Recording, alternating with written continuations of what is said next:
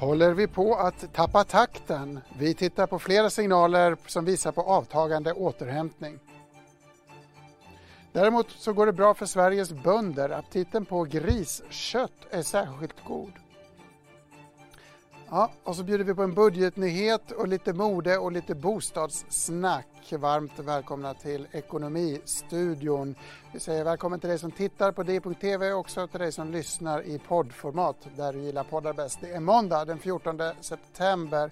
Bland dagens nyheter har jag tittat lite extra på BP som säger att efterfrågan på fossila bränslen kommer att avta. Och så framförallt börskandidaten Readly heter de. Som jag har pratat väldigt mycket om. De har blivit av med Bonnier och Aller som innehållsleverantörer. Det här kan du läsa mer om på digital.di.se. Där utvecklar Bonniers vd sin syn på avgifter i den här sektorn. Readly går alltså till börsen på torsdag kan vi tillägga. Stort bakslag. Men vi ska gå till börsen redan nu. Vi har med oss Nike Mekibes i marknadsstudion. Upp 0,0001 eller hur ser det ut? Ja, nästan. Stockholmsbörsen har stärkts lite nu på eftermiddagen. Det var ju upp kraftigare i morse. Nu är man upp 0,2 för storbolagsindex. I USA däremot, Wall Street indikerar att öppna betydligt starkare här lite senare i eftermiddag. Om vi tittar då i botten på storbolagsindex här i Sverige så hittar vi klädjätten H&M. De har fått en sänkt rekommendation från Morgan Stanley som tror att corona kommer vara mest omvälvande för detaljisterna H&M och konkurrenten Inditex. H&M backar på det här idag, har gjort under hela dagen. De kommer med rapport imorgon och på onsdag så kommer Inditex rapport. Så då får vi ju se hur det faktiskt går. Men det spås ju ett tapp för H&M i alla fall på minus 16%. I andra änden har vi Securitas stiger 3% idag. De lyfter efter ett kanadensiskt bud på sektorkollegan G4S. Och G4S rusar i sin tur med över 20% på Köpenhamnsbörsen. Noterar också att Bredband2 har lagt ett bud på teleoperatören A3. A3 rusar närmare 40% idag. Apropå bud så blåser det upp till strid, inte bara på min dator utan också kring börsoperatören Borsa Italiana efter att den schweiziska börsoperatören Six har gett sig in i striden. Även Deutsche Börse och Euronext är med i den kampen. På samma tema så idag säger också amerikanska lastbilstillverkaren Navistar att Tratons sockrade bud kan utgöra grund för en fortsatt diskussion. Så där har man kommit lite längre i samtalen. Vilken merger-måndag det är ändå. Affärerna står som spön i backen. Vi kan väl tillägga att på andra sidan Atlanten så har ju grafikkortsbolaget och börsraketen Nvidia tagit ett steg närmare att köpa brittiska chipstillverkaren ARM, en affär på $40 miljarder. Softbank säljare här. Softbank som är omtalad för att ha handlat upp Nasdaq-börsen. Vidare följer vi förstås Oracles väg mot att ta över TikTok. Spännande affär när Microsoft har kastat in handduken. Ekonomistudion finns tyvärr inte på TikTok riktigt än, men vi jobbar på formerna för att passa in även där. Jag kan också nämna amerikanska Gilead, läkemedelsjätten som köper Immunomedics, svåruttalat där, för $21 miljarder. Extremt mycket affärer alltså. Här hemma får vi nöja oss med ett budgetutspel, inte det sämsta. Det händer saker här också. Regeringen presenterade idag på en presskonferens en budgetsatsningar på miljön som uppgår till 10 miljarder kronor under nästa år. De enskilt största posterna är åtgärder som syftar till att minska utsläppen från transporter. Bland annat kommer man att avsätta 2 miljarder kronor i ett riktat stöd till de regionala kollektivtrafikmyndigheterna. Green Cargo kommer också att få ett kapitaltillskott om 1,4 miljarder kronor. I den här krisen så räddar vi klimatet, naturen och livsvillkoren för kommande generationer. Sverige kan som litet innovativt industriland visa världen att en klimatomställning är möjlig. Stora ord. Vi kan väl notera när vi snackar klimat och transport så kan vi väl notera nyheten om att Bromma flygplats anses vara evigt olönsam. Det beskedet ger Swedavia som alltså sköter operationen av ett 10-tal svenska stora flygplatser. Bakgrunden är bland annat att coronakrisen slagit hårt mot flygtrafiken och att Bromma därmed ses som överflödig. Det bådar illa för den som gillar att flyga därifrån. Då bland dagens nyheter så märks också den veckostatistik som kommer ifrån Arbetsförmedlingen, och den här gången så såg vi att antalet varsel sjönk till 1000 ungefär jämfört med 1800 veckan innan. Jag talade nyss med Annika Sundén som är analysdirektör på Arbetsförmedlingen och jag frågade henne om den här nedgången. Från förra veckan så är då varselnivån den här veckan lägre, men det är fortfarande 1000 personer som har varslats om uppsägning och förra veckan var det 2000. Och de här siffrorna ligger betydligt högre än under sommaren. Så att jag skulle nog säga att varslen har börjat stiga något igen. Men det är vanligt med kraftiga svängningar från vecka till vecka, eller hur ska man se på tidsrymden i den här statistiken? Vi hade ju väldigt höga varseltal under våren och sen har vi haft under sommaren betydligt lägre varselnivå. Men nu har de börjat stiga igen och de ligger på mellan 1000 och 2000 personer per vecka och det är relativt höga nivåer. Och vad ska man dra för slutsats av det om man blickar lite framåt? Högre arbetslöshet i korten låter det som, eller? Ja, vår bedömning är ju att krisen på arbetsmarknaden kommer att ha långvariga effekter och att arbetslösheten kommer att fortsätta att öka. Vi har ju under de senaste veckorna sett en viss ljusning och arbetslöshetsnivån har legat fast kring 9,1%. Men det är ju stor osäkerhet i de här bedömningarna. Vi kan väl tillägga kort att SCB publicerar arbetslöshetsstatistik imorgon tisdag. Men jag vill fråga dig en annan sak. När man läser jämförelser, om man tittar på grafer med europeiska länder, så ser ju Sverige ut att sticka ut väldigt mycket. Vi ser ut att ha väldigt hög arbetslöshet. Vi ser ett exempel i grafen här. Kan du ge oss lite bakgrund till den dynamiken? Dels handlar det om hur olika länder samlar in sina arbetslöshetssiffror. Det görs ofta via enkäter och då frågar man om man har sökt jobb och då är det ju många länder som när de var under lockdown, alla svarade då att de inte sökte jobb för att de inte kunde gå ut och det påverkar naturligtvis. Ett annat skäl till att Sverige då sticker ut är att vi har väldigt högt arbetskraftsdeltagande. Det vill säga nästan alla befinner sig i arbetskraften och kan ta ett jobb och söker jobb. I många länder så är det till exempel kvinnor står utanför arbetskraften.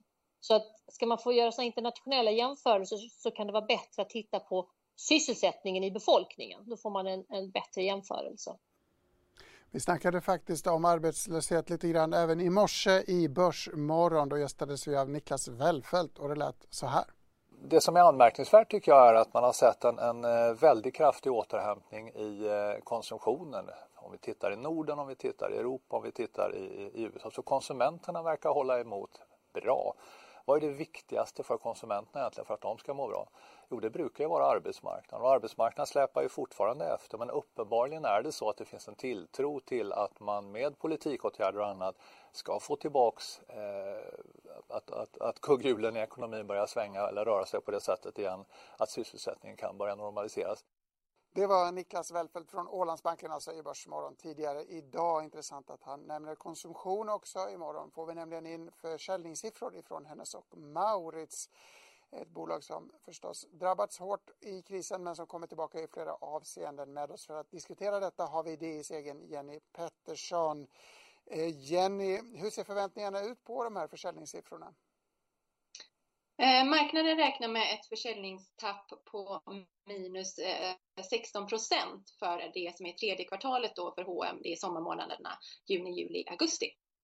Hur mycket är 16% i det här sammanhanget? Det är ju mycket. Alltså, det är ju inte mycket om man jämför med vad vi såg i våras. Då hade vi försäljningstapp på 50%.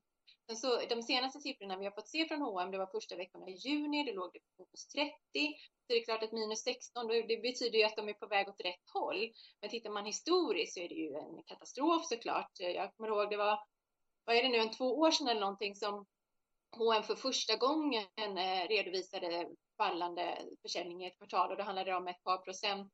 Och då var ju det en jättegrej verkligen. Så att minus 16 det är ju inte bra. Inte bra, men ändå förhoppningsvis i rätt riktning. Alltså, kan man säga någonting övergripande om hur H&M hanterar krisen så här långt? Jo, vi är på väg åt rätt håll och det ser man ju att siffrorna för modehandeln har förbättrats successivt. Men det är ändå lite oroande om man tittar till exempel på Tyskland som är H&M's enskilt största marknad. De sålde för ungefär 34 miljarder där förra året, vilket kan jämföras med 9 miljarder i Sverige. Så har man där då inom modehandeln, den fysiska modehandeln pratar vi om nu då, sett en förbättring successivt där den låg på ungefär minus 20% i juni för att sen ligga på minus 10% och jämförbart med förra året i juli. Men sen verkar den där återhämtningen ha planat ut och så i augusti så låg den fortfarande kvar på minus 10 eller minus 11 faktiskt. Och så har också september börjat, så det finns ju stora frågetecken om hur stark den här återhämtningen kommer att bli och hur H&M hanterar det då. Vi har ju sett att e-handeln har ju ökat väldigt mycket, men det kompenserar ju inte fullt ut. Väldigt intressant. Men det man kan se då är att de kan ju delvis parera då minskad försäljning med lägre kostnader och där har de ju jobbat jättehårt med det. Så att det kan ju vara det är ju någonting vi kommer kanske se i början på nästa år då, att slå igenom på resultat. Så den här dynamiken ser vi ju på arbetsmarknaden också, att man har ett brant fall, en snabb återhämtning, men inte riktigt ända upp, utan det planade ut på lite för låg nivå. Det blir väldigt spännande att se de här siffrorna därför. Vet vi om H&M är en proxy för detaljhandeln i stort, eller är det så att detaljhandeln i övrigt mår bättre eller sämre? Vilka skillnader finns? Det vi har sett i krisen är en tudelning av detaljhandeln där dagligvaror, apoteksvaror har gått väldigt bra. Även bygghandeln när folk har varit hemma mera. Inredning, folk har fokuserat mycket på hem och så. Medan då modehandel, skohandel är ju detaljhandelns sorgebarn under den här krisen. Och det är nog någonting vi kommer fortsätta se. Och det är inom då den här sektorn som vi också sett då lite konkurser och bolag som har gått in i rekonstruktion och så. Medan det finns andra bolag som frodas i den här pandemin.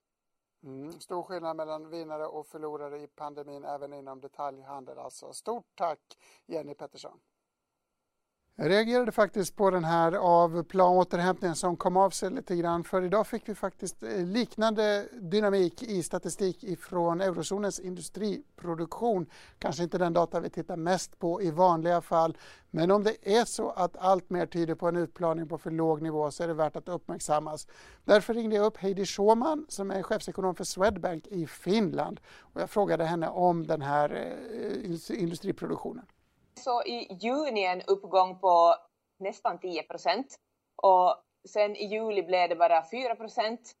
Så det är ju mer än en halvering av uppgångstakten så att säga. Och om vi tittar på jämförelse med i fjol så är vi ännu minus 7%. Så att dåligt ser det ju fortfarande ut. Ska man tolka det här som att den här V-återhämtningen inte kommer att nå ända upp än på länge och hur länge i så fall? Det är ju det som vi lite förväntar oss också, att det kommer att ta en tid. Vi såg en första rekyl och nu kommer det att ta en tid innan speciellt industrin återhämtar sig. För vi ser ju också orderingången i euroområdet vara ganska svag. Så vi förväntar oss nog att den här svaga konjunkturen fortsätter hela det här året och in på nästa år också. Intressant. Det här är ju statistik för juli, vi är redan i september så det känns lite passerad. Men den här orderingångskomponenten är ändå ganska framåtblickande. Kan du måla lite mer färg på den? Där är det ju väldigt stor skillnad egentligen mellan länder och industrier. Att där är det mest den tunga industrin som har så här långtgående cykler. Och där ser vi ju att det ser ganska svagt ut. Medan sen länder där mera snabbare konjunkturer dominerar och mera sån industri som går snabbt till slutkonsumenten så där ser cyklerna ganska annorlunda ut. Så då ser vi igen länder som de nordiska länderna som kanske har det lite kämpigare längre framöver också för att det helt enkelt ser lite tomt ut just i de beställningsböckerna. Innebär det här att den europeiska industrimotorn Tyskland också har det kämpigt? För det låter ju som det långsammare segmentet om man tittar på den delen av industrin. Ja. Precis, och det ser man också i dagens siffror att vilka länder som har haft en väldigt svag återgång jämfört med fjolåret. Och där har vi ju de nordiska länderna och Tyskland i topp. Tyvärr, medan Baltikum till exempel klarar sig mycket bättre, men de har en helt annan industriell struktur.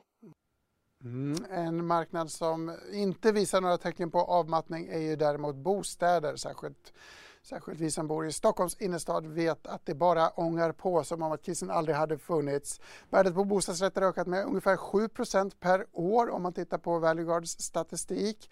Trots detta så ska du inte se din bostad som en finansiell investering. Det säger Swedbanks privatekonom Arturo Arques som har gjort beräkningar från avkastningen och jämfört den emot börsen. Det vi ska se nu är ett utdrag ur DI Bostad som sänds imorgon klockan 11.30. Men ta en titt redan nu. Jag tycker man ska vara försiktig med att se bostaden som en investering, i synnerhet permanentbostaden. Varför det? Därför att en bostad är inte som en aktie eller som en fond som kostar inget eller väldigt lite att ha och att omsätta. Bostäder kostar att underhålla också och att äga.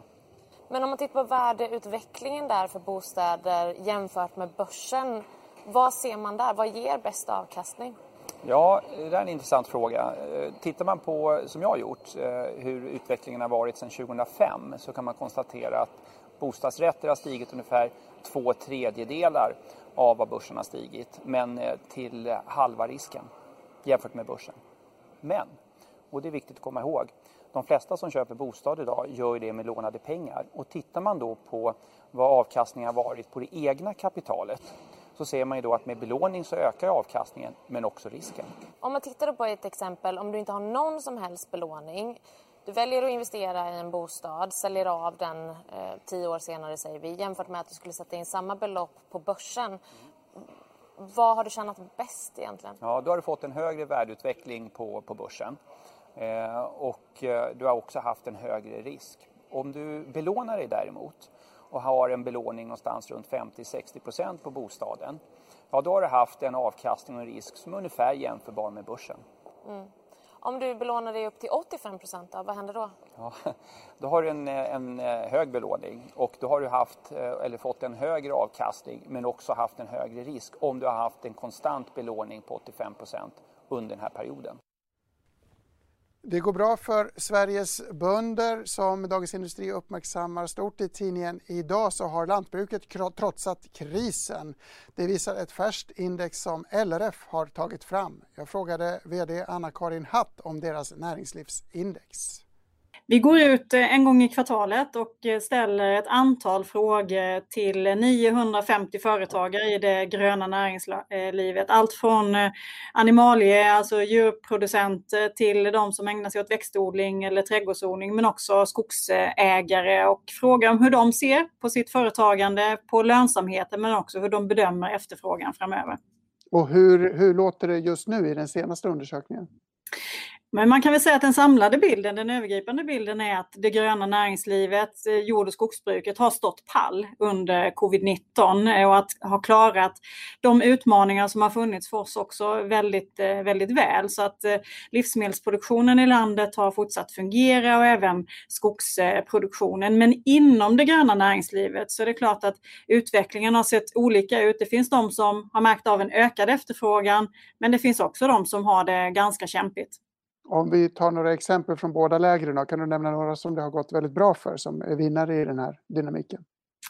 Ja, man kan väl säga att skogsnäringen generellt sett har påverkats ganska lite av covid-19 och att de har kunnat fortsätta producera och förse industrierna med förnybar träråvara. Men det är också så att vi ser att efterfrågan på svenskproducerat kött faktiskt har ökat nu till följd av att vi inte gå på en restaurang lika mycket utan handla i livsmedelsaffären och laga mat hemma. Och när svenskarna själva får bestämma, då väljer man att handla svenskt kött i väldigt hög utsträckning. Och det märks inte minst inom grisnäringen till exempel. Och det är väldigt välkommet därför att de har haft det tufft i många år. Trädgårdsnäringen är kanske den delbransch som är mest positiv just nu. Och det beror ju på att hemmaodlandet har ju ökat. Handelsträdgårdarna har gått väldigt starkt, men också att det finns ett strukturellt intresse för svensk frukt och grönt framöver. Så här ser vi ju att det finns en trend som förmodligen kan förstärkas framöver med tanke på förändrade konsumentbeteenden. Sen finns det ju andra branscher som har haft det desto tuffare å andra sidan då. Till exempel? Ja, till exempel småskaliga livsmedelsförädlare eller livsmedelsproducenter som har varit inriktade och är inriktade på att leverera till storhushåll eller till restaurang. De har ju drabbats av att restaurangnäringen har dragit ner, att konferensanläggningar har dragit ner väldigt mycket till följd av covid-19.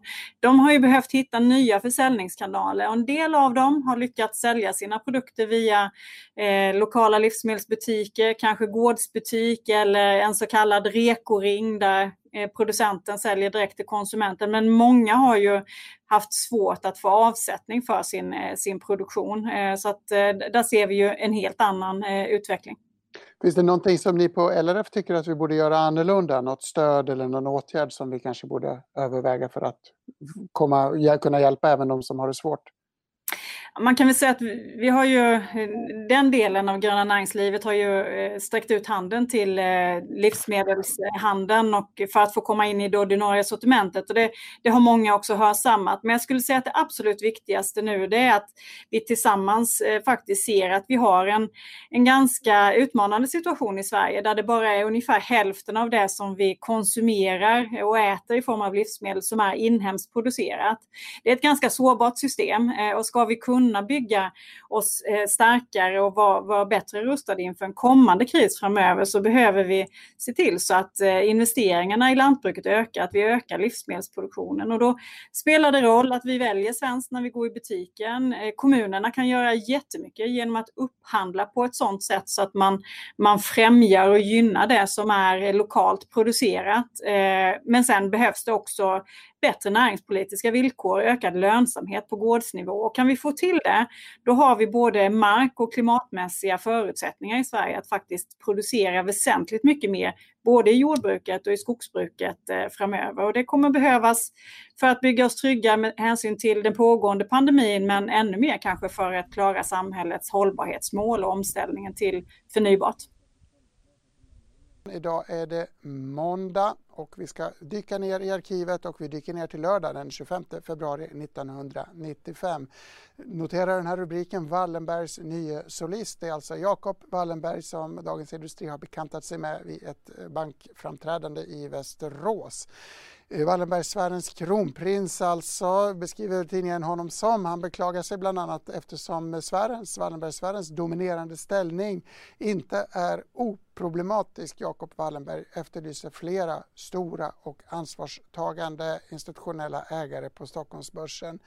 Som vi vet så blev det ju inte riktigt som vi skrev i tidningen den här gången. Jacob Wallenberg är knappast en solist. Wallenbergsfären leds ju också av hans kusiner Marcus och Poker. Det här var alltså Dagens Industri lördag den 25 februari 1995. Med de orden så tackar jag för mig. Gabriel Mellqvist heter jag. Följ oss fortsatt. Nyheter klockan 16 eller på di.se när du själv behagar. Tack för mig.